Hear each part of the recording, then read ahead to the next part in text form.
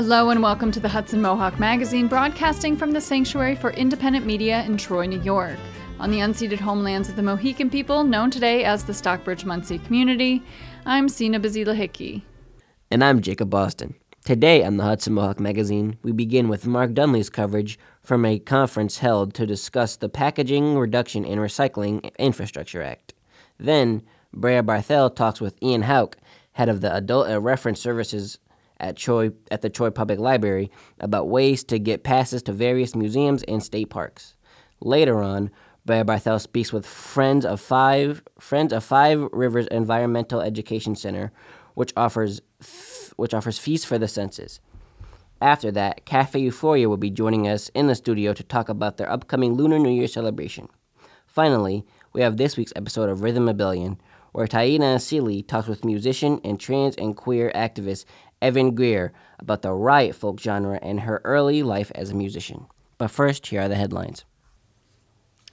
The Times-Union reports that New York may close up to 5 state prisons this year to increase efficiency and save money. One of the prisons being considered for closure is the Great Meadow Correctional Facility, a maximum security prison in Washington County that can hold up to 1,611 inmates. Great Meadow in Comstock is adjacent to the medium security Washington Correctional Facility, which holds up to 734 inmates. Latham-based fuel cell maker Plug Power is selling up to $1 billion in stock as it tries to shore up its finances amid high spending and losses. The news led to a quick 14% fall in the company's stock price, as more stock usually ends up devaluing existing stock. Plug Power, which has lost nearly $4 billion over the years, raised $2 billion in 2021. The New York Racing Authority will hold a February 21st job fair to line up the hundreds of people needed to operate the track for the relocated Belmont Triple Crown race in Saratoga in June. The traditional summer season for Saratoga Race Course is July 11th to Labor Day. Quad, a magazine printing company with more than 400 employees at its Saratoga Springs facility, plans to close its local plant after 4 decades by May 4th as the company consolidates operations in other states.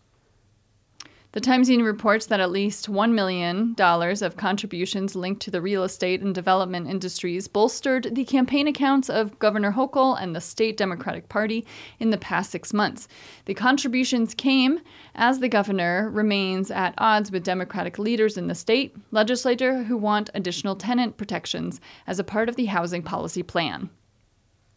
A fire on River Street in Troy displaced 4 households in Troy on Thursday afternoon. The 11 individuals included 4 children. Channel 13 reports that there is an increased public outcry in the city of Albany over the need to do more to stem the rising levels of violence. Albany police reported 20 homicides last year, and within the first 3 weeks of 2024, there have been 5 more killings. The State Department of Environmental Conservation has opened up public comments for the controversial Saratoga Biotranslucent facility proposed for Monroe, Saratoga County. The DEC also announced virtual and in-person public comment hearings on February 7th and 8th. They will also accept written comments from the public until March 4th, 2024. That's it for the headlines. For those of you just tuning in, you're listening to the Hudson Mohawk Magazine, listener-supported radio that builds community in Troy and the surrounding capital region through broad grassroots participation. Our content is produced by volunteers. To learn how you can contribute, go to MediaSanctuary.org, email us at hmm@MediaSanctuary.org, or call 518-272-2390. Earlier this week, a conference was held to discuss the Packaging Reduction and Recycling Infrastructure Act. Mark Dunlea was on the scene and talked with various supporters of the bill, including the lead sponsors of the bill, the chairs of the respective legislature committees on the environment, Assembly Member Deborah Glick, and Senator Pete Harcum. On Thursday, January 18th, state lawmakers and advocates held a news conference calling for adoption of the State Packaging Reduction and Recycling Infrastructure Act. The bill will reduce plastic packaging by 50% over 12 years to dramatically reduce waste, improve recyclability of packaging, and slash greenhouse gas emissions associated with plastic, which are on track to outpace the emissions from coal by 2030. It would also put a modest fee on packaging paid for by packaging producers. The City of New York has officially backed the bill, and more than 200 organizations and businesses signed a recent memo of support. In part one of our coverage, we hear from Vanessa Vahan Turner, Executive Director of Environmental Advocates New York, who served as a moderator. We then hear from the lead sponsors of the bill, the chair of the respective legislative committees on the environment, Assemblymember Deborah Glick and Senator Peter Harckham. We then hear from New York City Councilmember Sandy Nurse, who until recently was chair of the Council's Committee on Sanitation, and Blair Horner, Executive Director, NYPIRG. Can't recycle our way out of this problem that we see growing around us every day, because only 6% of plastic actually gets recycled. That means 94% of the plastic we think we're recycling actually ends up in landfills across New York and New Jersey and beyond. The only way forward is to reduce how much plastic we use. That's why we're here today, and that's why we're so grateful to our bill sponsors and thought leaders with us. I'll now hand it over to our bill sponsor and Assembly Environmental Committee Chair, Assemblywoman Deborah Glick. It is vital that we make this a priority this session.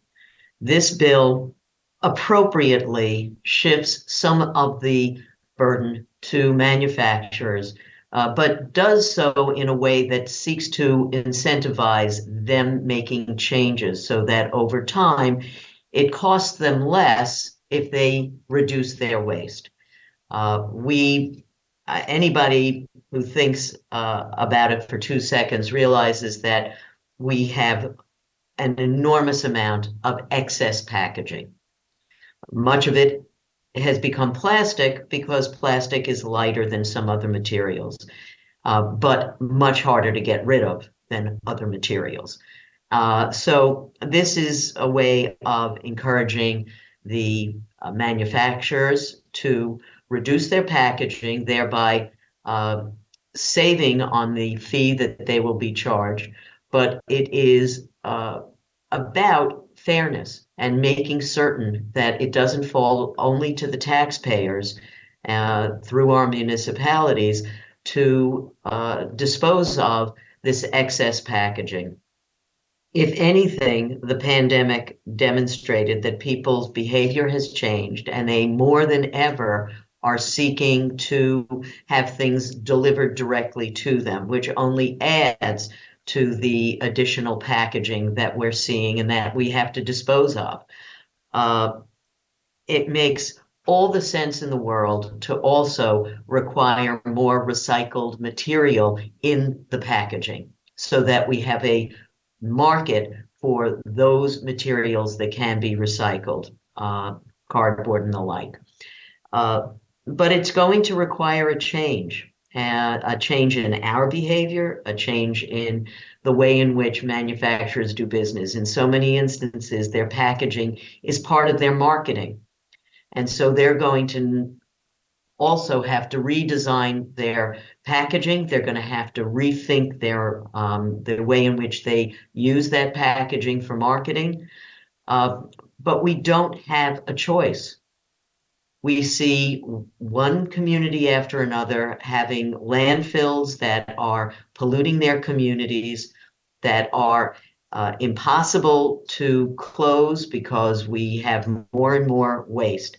The only thing we can do is to reduce the waste at its source, use more recyclable materials in that packaging, and to get rid of the plastic that is becoming not just microplastics, which were terrifying enough, but now nanoplastics, which are causing health and safety issues for not just wildlife, which we were aware of before, but now also human health And those chemicals are changing our body chemistry in a way that is very concerning for future generations. So it is up to us to take a stand today and make certain that we make the changes that are crucial to ensure that we have a livable planet.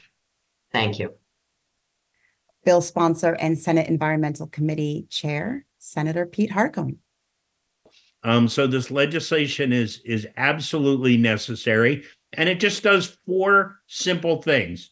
It reduces packaging so that we reduce what's going to our landfills and our waste incinerators. It will improve recycling and recycling infrastructure.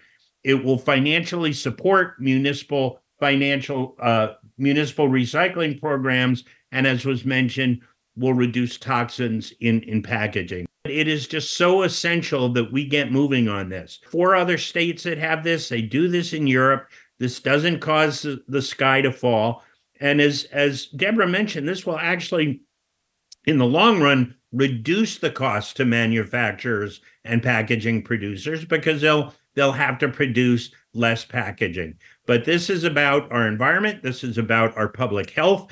This is about our natural resources, the amount mineral and raw material extraction that goes into the amount of packaging. So there are a lot of benefits, and ultimately this will save New York taxpayers over $450 million annually.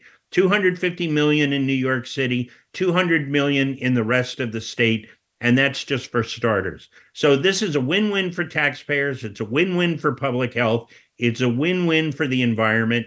And it's been a long time in coming, and we are committed to really working hard and making this our number one priority to get through this year. I'm very happy now and very excited to meet New York City Council Sanitation Committee Chair Sandy Nurse.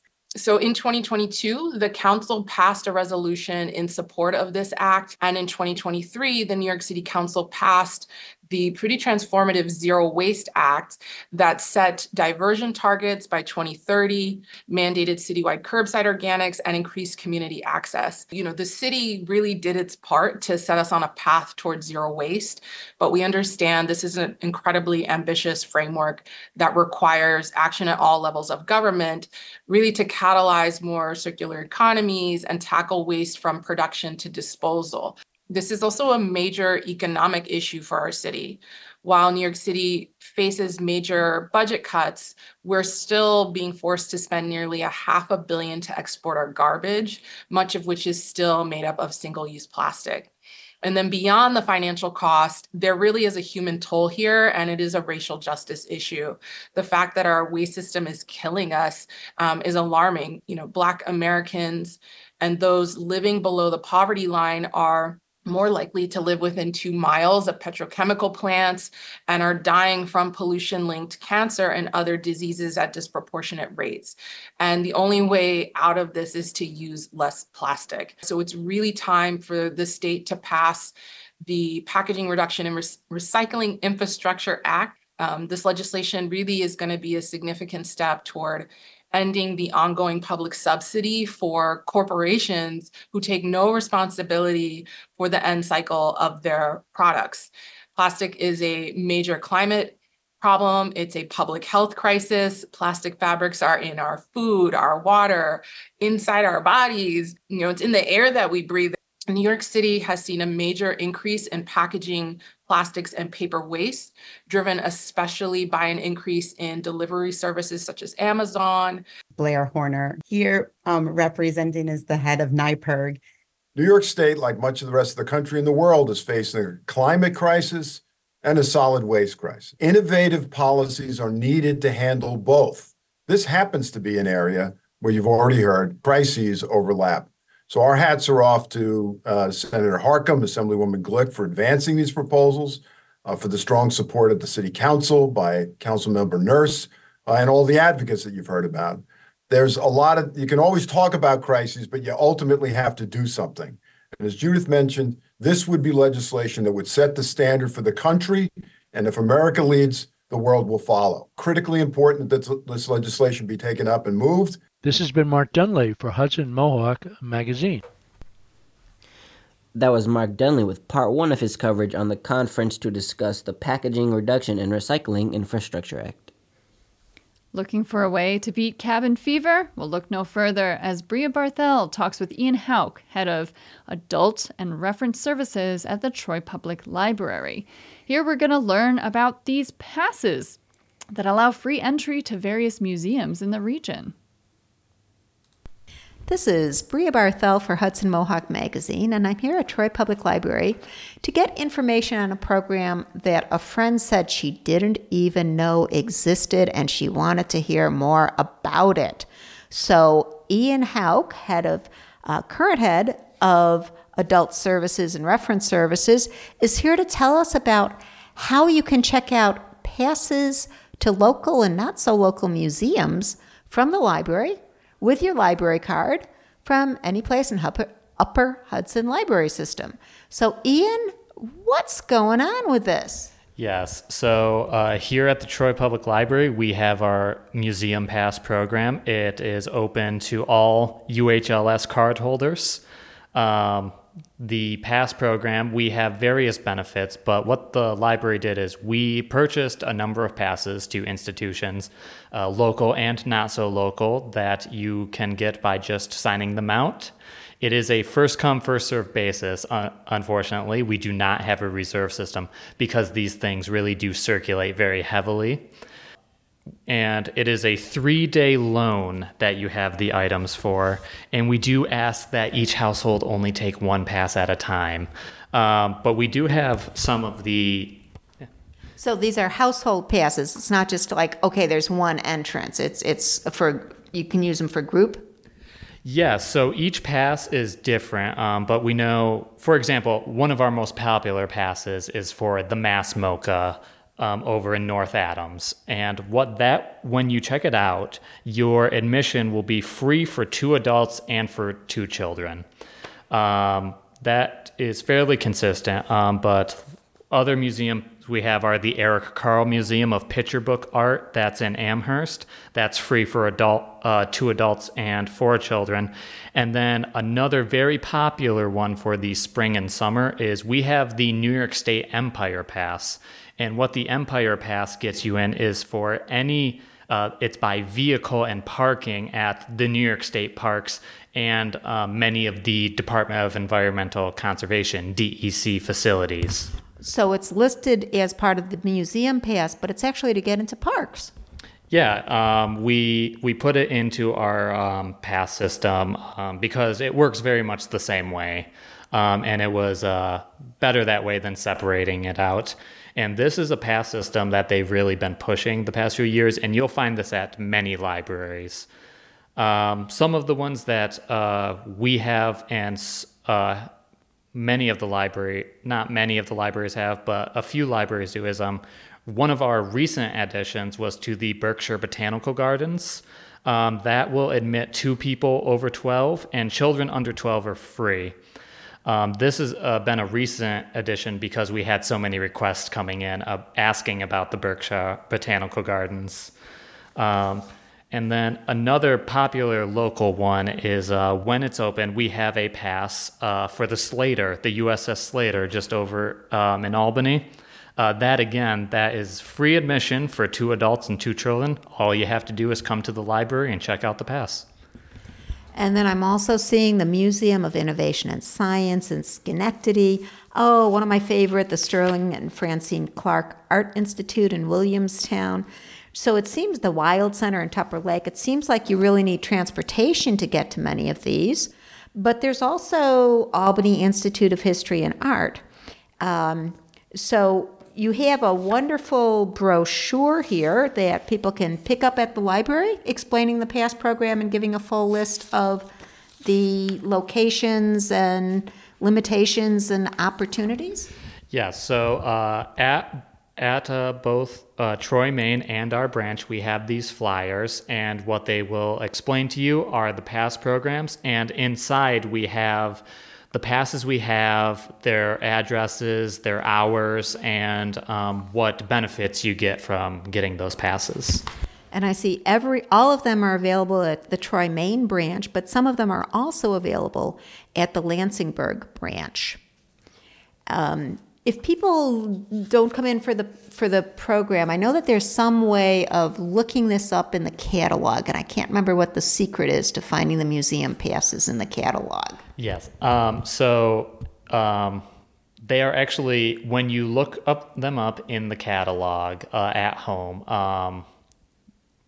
for example, again, Mass MoCA, it's on the mind a lot because it's a very popular pass. There are many books about the Mass MoCA, but one of the items on the list, and I apologize if I'm speaking too much like a librarian here, will be Museum Pass.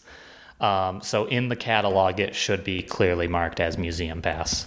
Can you search for Museum Pass to see all of the listings, or do you have to search for each museum by name? In the catalog, it will be coming up. If you put it in as a keyword, it will come up as the museum pass that you've searched for. But on many of the websites on the libraries, not just here in Troy, but you can find them on other library websites, they will have a place where they have their passes listed. Very cool. And I know Albany has them and Bethlehem, so a number of different places. The description for this segment on our website, mediasanctuary.org, will have a link to find all the different libraries in the area.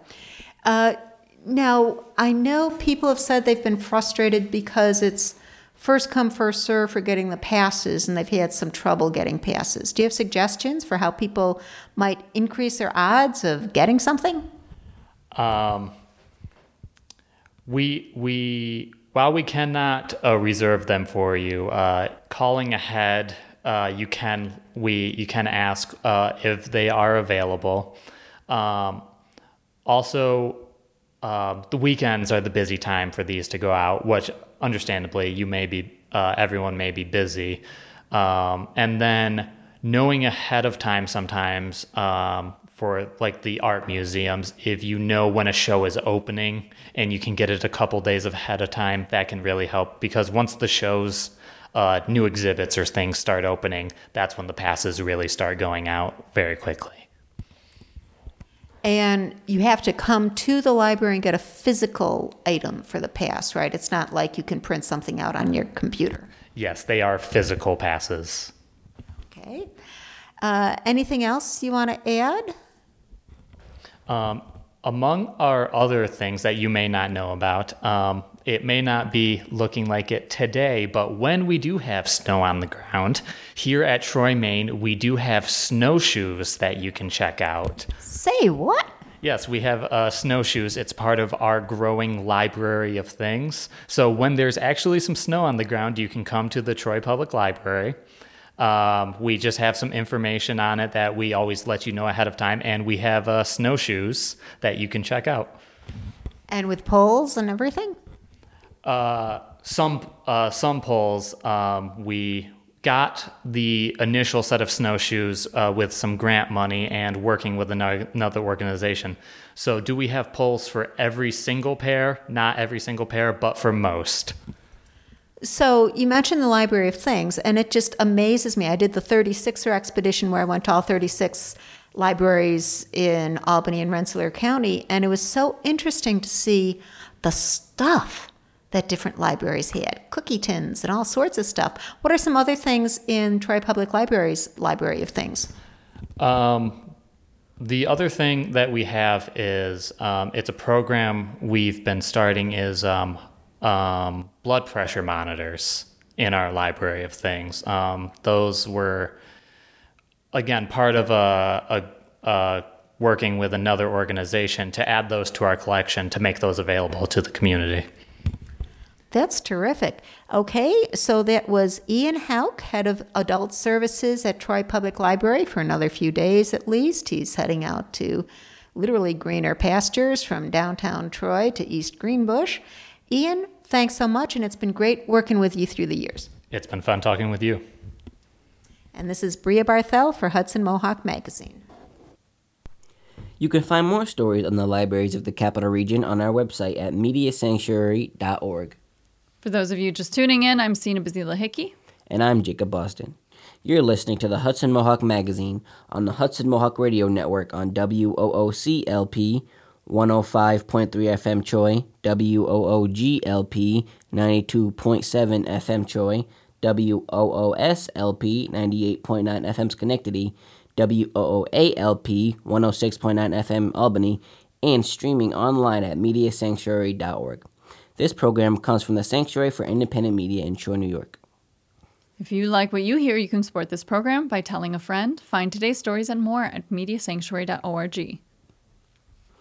Brea also has you covered if you love exploring and learning about nature. Friends of Five Rivers Environmental Education Center offers a 450-acre center that includes nature education programs for kids, teens, and adults.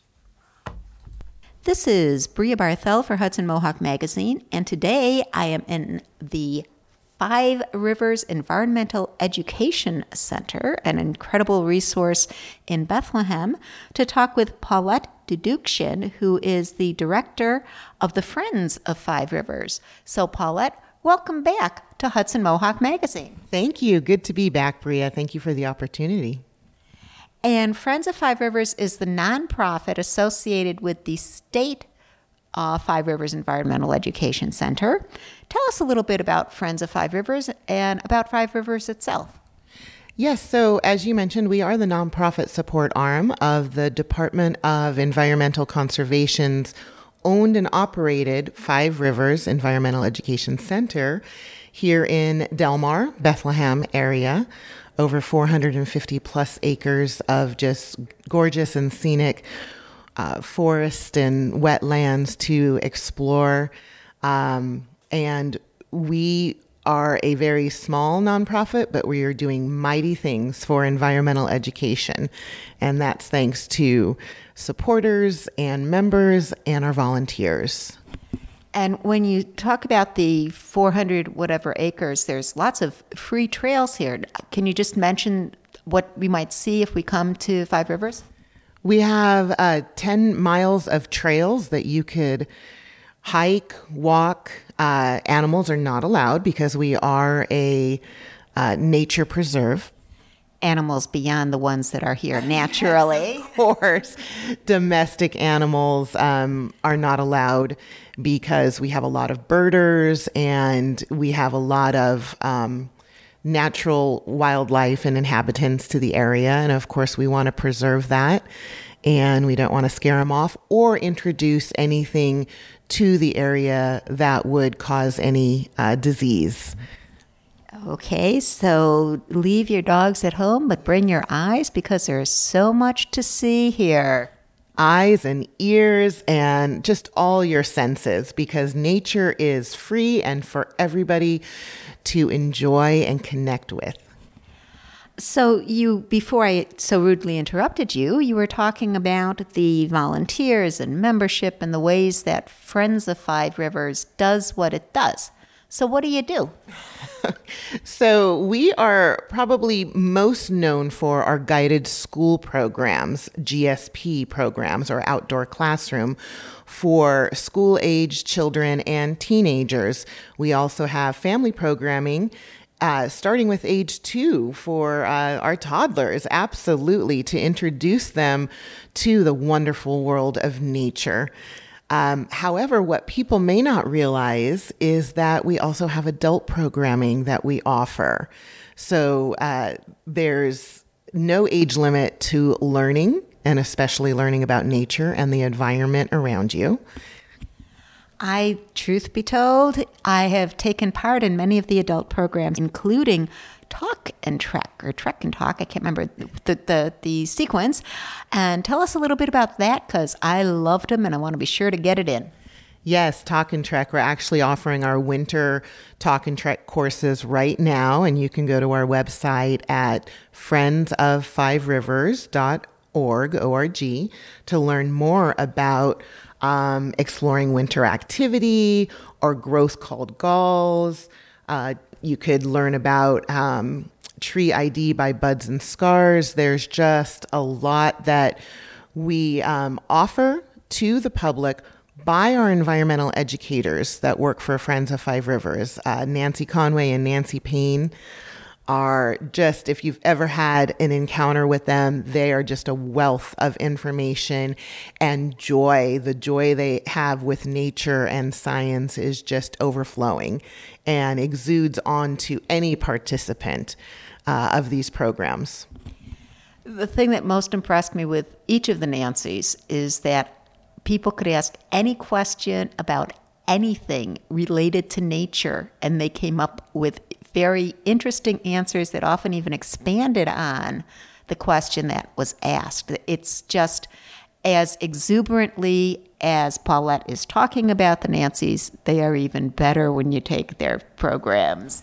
Absolutely. I love how you say the Nancys. They are known as our Nancys here. And yes, they are just, again, a wealth of information. And they also encourage you to explore and question and find answers for yourself, which is what science is all about. Especially in these times of sort of an anti-science bent in American culture, it is so refreshing to be with people who support science, understand science, share it, encourage us to think about the world around us and to think about what's happening and what we're seeing. Yes, absolutely. We actually, right before this interview, I was involved with a book club that Nancy Conway runs in the off season, if you will. There's really no off season, but our guided school program operates with volunteer instructors. And when it's off season, she offers a book club for the instructors to come together. And every month she offers a different book to read and comment on and come together and discuss.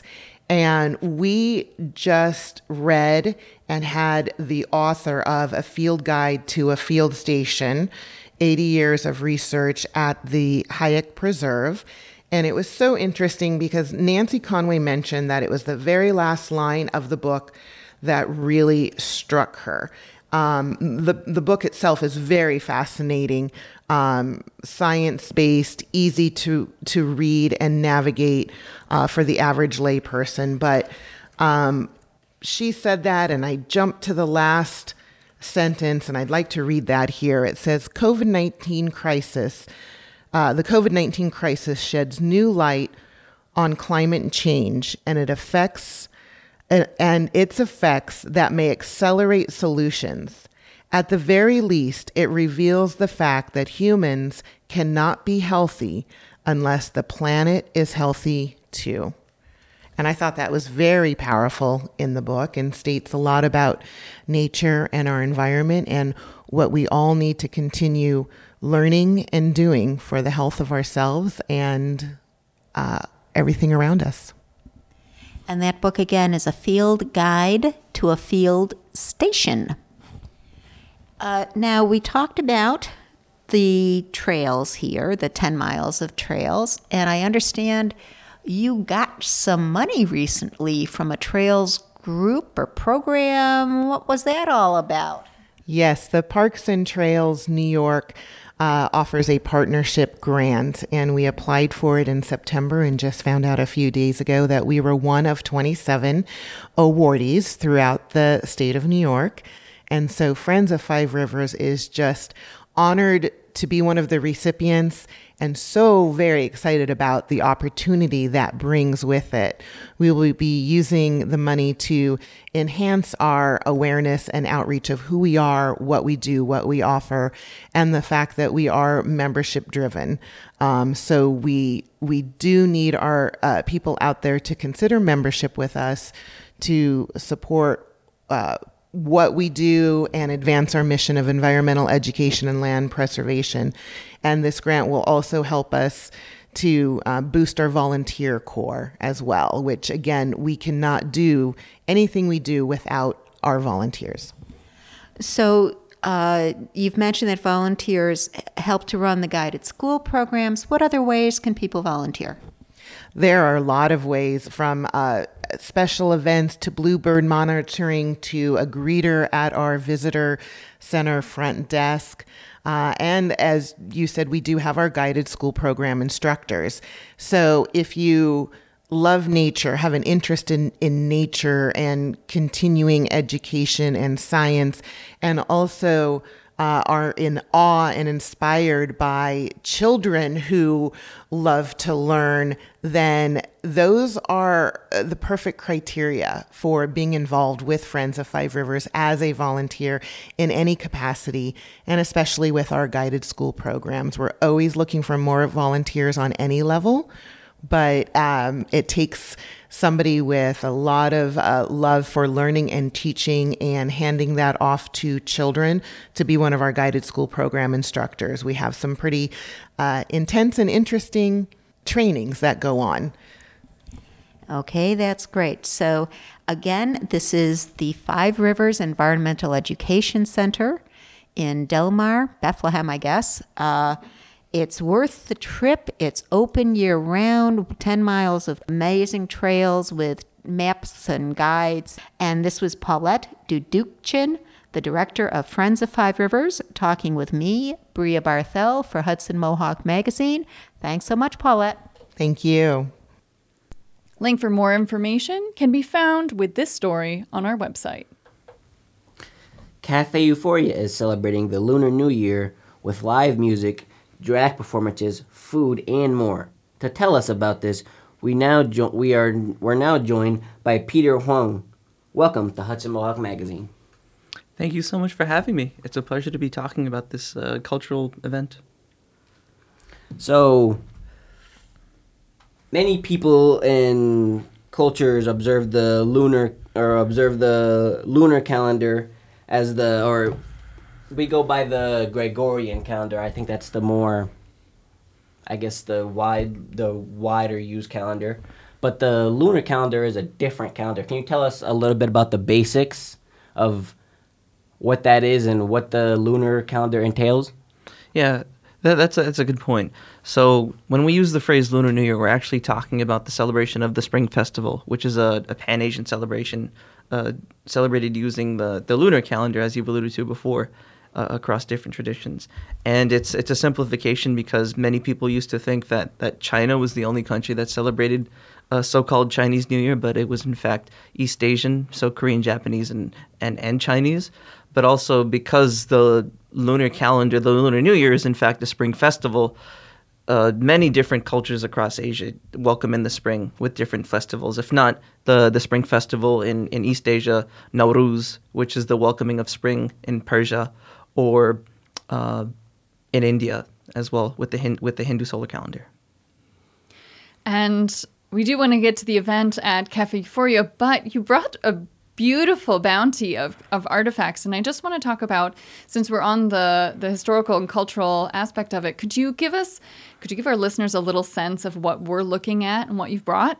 Oh, absolutely. So the Lunar New Year celebration that we have planned at Cafe Euphoria is supposed to be a multi-sensory experience, meaning that you're exploring not only the audio visuals, so the live musical performances, the different artwork displayed from different cultures. We have East Asian calligraphy.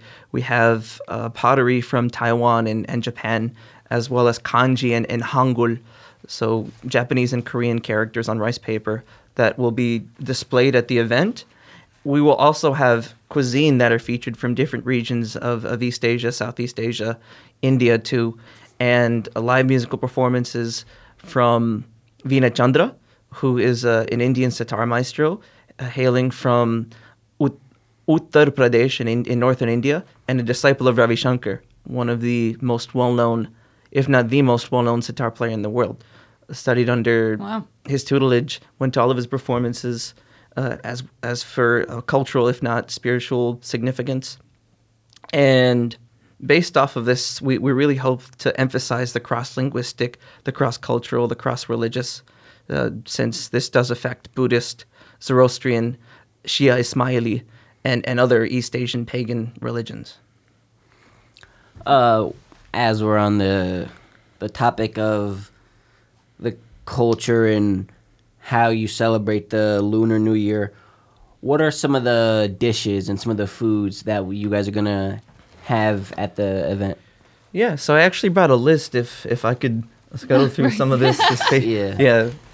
These beautiful artifacts, as well as informational There will documents. be a picture of these on our Yeah. website. So I have a photo here from a Facebook post listing all of the different types of cuisine. We have chana masala and lentil veggie soup, which was actually a recipe provided by Vivina Chandra, which is a symphony of flavors with the goodness of lentils and veggies, and kaddu ki sabji, which is a delightful squash dish from India that also features a blend of different spices. Cucumber salad from Korea, winter spring rolls from Vietnam, vegan pho, which is a Vietnamese noodle soup, paratha from India, which is plain and potato-filled breads with different flavorful and spiceful sauces, mango coconut rice from Southeast Asia, Japanese gyoza, okonomiyaki with salmon, bacon, and tofu varieties, which I actually brought for y'all in the studio to try, and nianguo, which is a traditional treat from Fujian in China, which showcases the diversity of Chinese restaurateurs here who come from that specific province. So when I was living in Brooklyn, I believe it was a Malaysian restaurant that I went to for a New Year's meal, and there was like a special little rice cracker, and there was I think a little lottery ticket. So there are also these customs that come with eating and food. Could you talk about that part of the celebration with food? Oh yeah, Spood, if not a culinary experience, is a spiritual experience in various East Asian traditions.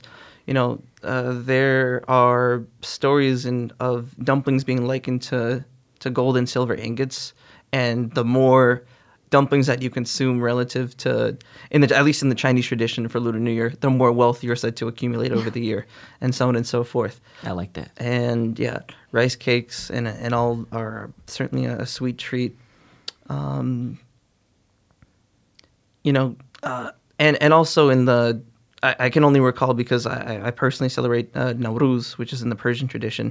There are things that come in groups of 7, and it's very significant to try foods beginning with the Persian letter S. I like that. Want to talk about this dragon here? Yeah, we have this amazing piece. It's a dragon. I don't know specifically what it's made of, but it just looks absolutely amazing. Can you tell us a little bit about what this is? Yeah, so this is going to be the artifact that you're referring to is in fact a Japanese Kutani lion, and it's it's a lion. Yeah, it's a lion, which it looks very similar to a dragon. Which, ironically, we have a 3D printed dragon here as well, and it all fits the Pan Asian theme of a Japanese lion, Taiwanese porcelain pottery featuring natural items as well as a peacock. In fact, Mike. Oh, sorry, we just missed that. It's Pan Asian artwork featuring like a Japanese Kutani lion, which is porcelain, East Asian pottery from Taiwan, which features natural navy blue background with flowers and peacocks, and 3D printed microfilamented dragon, which is common with the Chinese tradition, and a little dragon egg, which I know the viewers can't see, but if you open it up, actually, this egg has a little mini dragon in it, a baby dragon. Oh, amazing. That's sick. Which will all be displayed on the day of the event. Yeah, they're often at Cafe Euphoria, and I've always admired their luminous. And we were talking about the year that we're coming into, at least on the Chinese calendar. It's coming into the dragon, right? You believe? You told me, right? Yeah. So we're coming out of the rat into the dragon. What kind of characteristics does that entail for the year? What does that foreshadow? So if you know the story associated with the Chinese zodiac and the great race that was featured on a race which was between different animals and who would get to be placed on which part of the cycles. You know, the dragon came in second place because the rat leaped off of its head and sprinted towards the finish. So the dragon was the expected to win, but you know, because of his might and because of his prowess and capabilities, but was in fact beaten by the rat, who was clever. So I guess it's a compliment to people who are clever, people with the facade of like strength. And my sister is born in the year of the dragon, and that's what we always talk about. Just tell us a little bit about, just a little overview, just what's happening, where is it at, and when it's taking place. Yeah, so it's a Pan-Asian Lunar New Year celebration of the Year of the Dragon, which is happening Saturday, February the 10th from 6 to 9 p.m. at Cafe Euphoria. The address is 225 River Street, Troy. And everyone's welcome. And if you go to this location, you can make reservations and find out about ticket information. We have about 1 minute left. So, Peter, what's your connection to the Lunar New Year? Why is this important celebration that you want to bring to Troy? Well, definitely one of the concerns that I had preparing this was focusing on cross-sectional identities and trying to demonolithicize or deconstruct what people prop up to be to large blocky images of what a quote-unquote Chinese New Year is when it really is a Lunar New Year celebration, coupled with the fact that we are a queer and trans cafe. So there are often queer and trans people that are disenfranchised or excluded from these types of celebrations in their Chinese, Korean, Indian religious spaces. So we want to provide an alternative to that and seek members of all different cultural, linguistic, and ethnic identities, as well as queer and trans identities. We even have an East Asian drag performer, Kimono Drag, who will be a part of the performance itinerary, and an opening religious ceremony by a Buddhist priest from the Albany Buddhist Sangha. So, it's definitely a variety performance as well. Appreciate you coming in for the interview. We look forward to celebrating the Lunar New Year if you're going to be there. And just in general, if you do celebrate, happy Lunar New Year from us at the Media Sanctuary. And thank you to Peter for coming in and kicking it with us for a little bit. Okay, can you remind us where to get more information, the website again? Yeah. So to clarify, we have the links for ticket information posted on our social media, Cafe Euphoria's Facebook and Instagram. We do have a Ticket Leap link, which people can sign up for, and there's a URL associated with that, or you could come to our physical location and purchase tickets and make reservations. Thank you so much. No problem. So next on the episode, on this week's The Rhythm of the Rebellion, Taina Asili speaks with Evan Greer, a powerhouse trans and queer activist, writer, and musician based in Boston. They talk about how many things, including the origins of riot folk, as well as the beginning of Evan's life as a musician. Welcome to another episode of The Rhythm of Rebellion. I'm your host, Taina Asili, and today I am thrilled to speak with Evan Greer, a powerhouse trans and queer activist, writer, and musician based in Boston. Evan's journey is a dynamic interplay of musical wit, grassroots activism, and a fervent dedication to justice. She has gracefully evolved her sound from riot folk roots to a more layered indie pop aesthetic with an anarcho-punk soul. Her recent album, Spotify's Surveillance, has garnered praise from NPR, Rolling Stone, and Pitchfork. Beyond her musical endeavors, Evan serves as the director for Fight for the Future, a digital rights nonprofit. An eloquent commentator on TV and radio, Evan passionately advocates for issues related to free speech, technology, and human rights. Hey, Evan, thank you so much for joining me. How are you? I'm good. How are you? Thanks for having me on. So for me, this interview is about sharing what I love about you with the world. Aw. But also, I know that there are pieces of your story that I don't know a lot about. And I think the piece that I was really thinking about, do I actually know how riot folk came about and some of these early years of your music life? So I thought we could start there. Yeah, for sure. I mean, for me, music and politics have always been pretty inextricably linked. The very first song I ever wrote was a few days after 9/11. I was a high school student and could pretty quickly see that the reaction of our government was going to be a push toward war and violence to meet violence. So yeah, I was kind of starting to get wrapped up in the growing anti-war movement at that time. But it was also when I picked up an acoustic guitar, I was like learning, I remember like playing that song at my like high school assembly or something like that. And like having a few teachers come up to me and being like, I've been wanting to say something, but like I was a little afraid to like speak up because like this just happened. And that was sort of just like a window into like, oh, like songs can be powerful. And yeah, I mean, one of the first times I ever performed in front of people was at a big anti-war protest that I helped organize on Boston Common. And that was it for me. Like I was totally all in on both music and activism. And so when I finally went off to college, I was increasingly starting to be in touch with other musicians that shared those sort of like early left anarchist values that were very active in movements against U.S. imperialism, that were very active in the movement around global justice, following the big protests that helped shut down the WTO in Seattle. And yeah, I just started to meet folks like Ryan Harvey from Baltimore and Adam Rowland. And like we were all sort of solo musicians who were, kind of like bringing forward this like new generation of like protest folk music.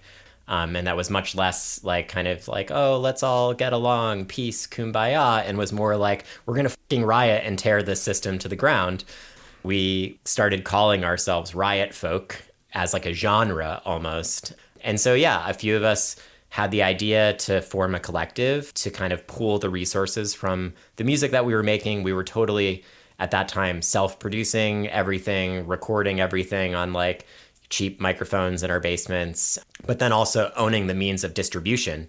We spent a lot of time like in people's college, like, computer labs using every CD burner on every PC in like a lab with like 20 computers to burn, hundreds and even thousands of CDRs that we were selling or giving away at the time.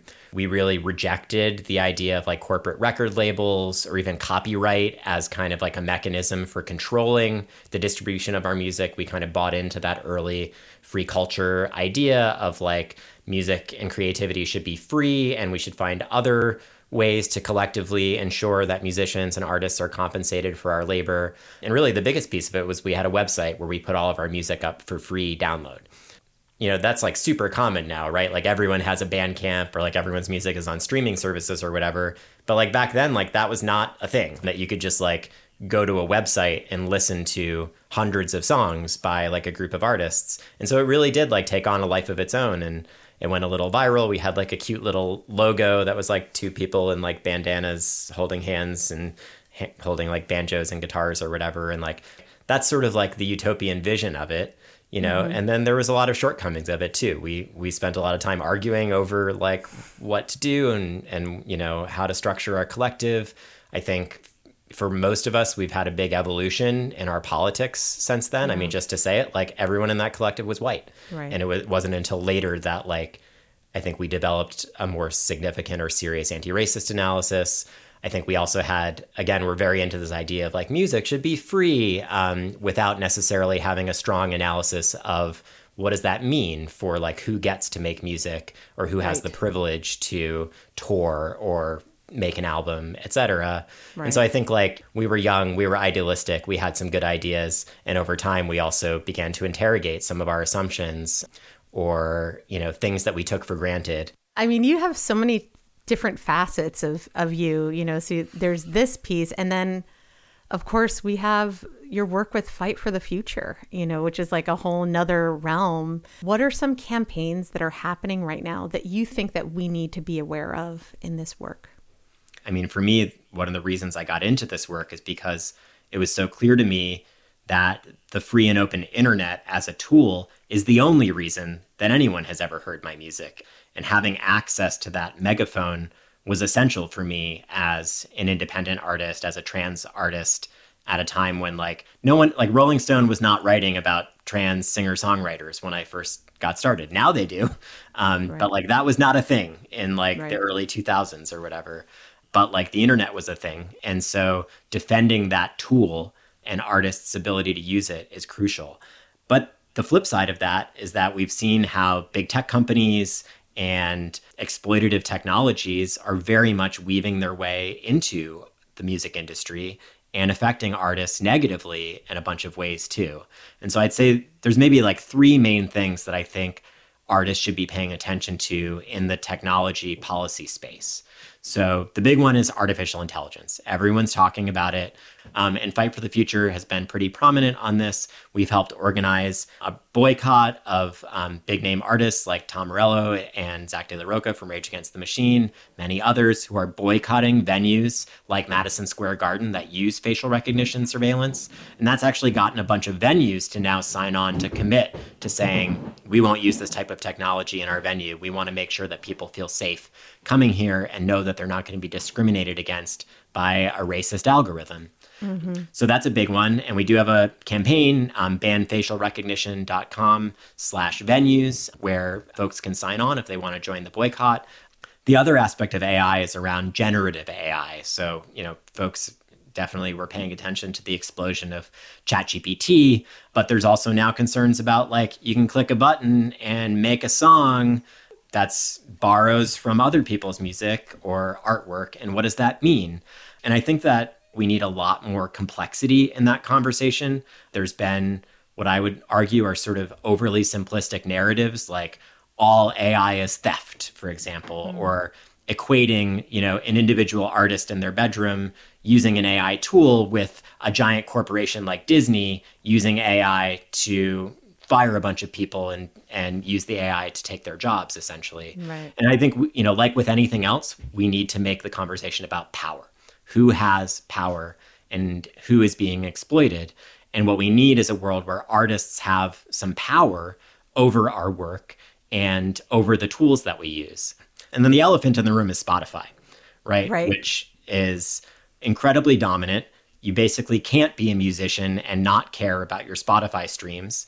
But Spotify is like Instagram or YouTube or anything else. They run a surveillance capitalist business model that's basically about monitoring what people listen to and using that information to serve ads.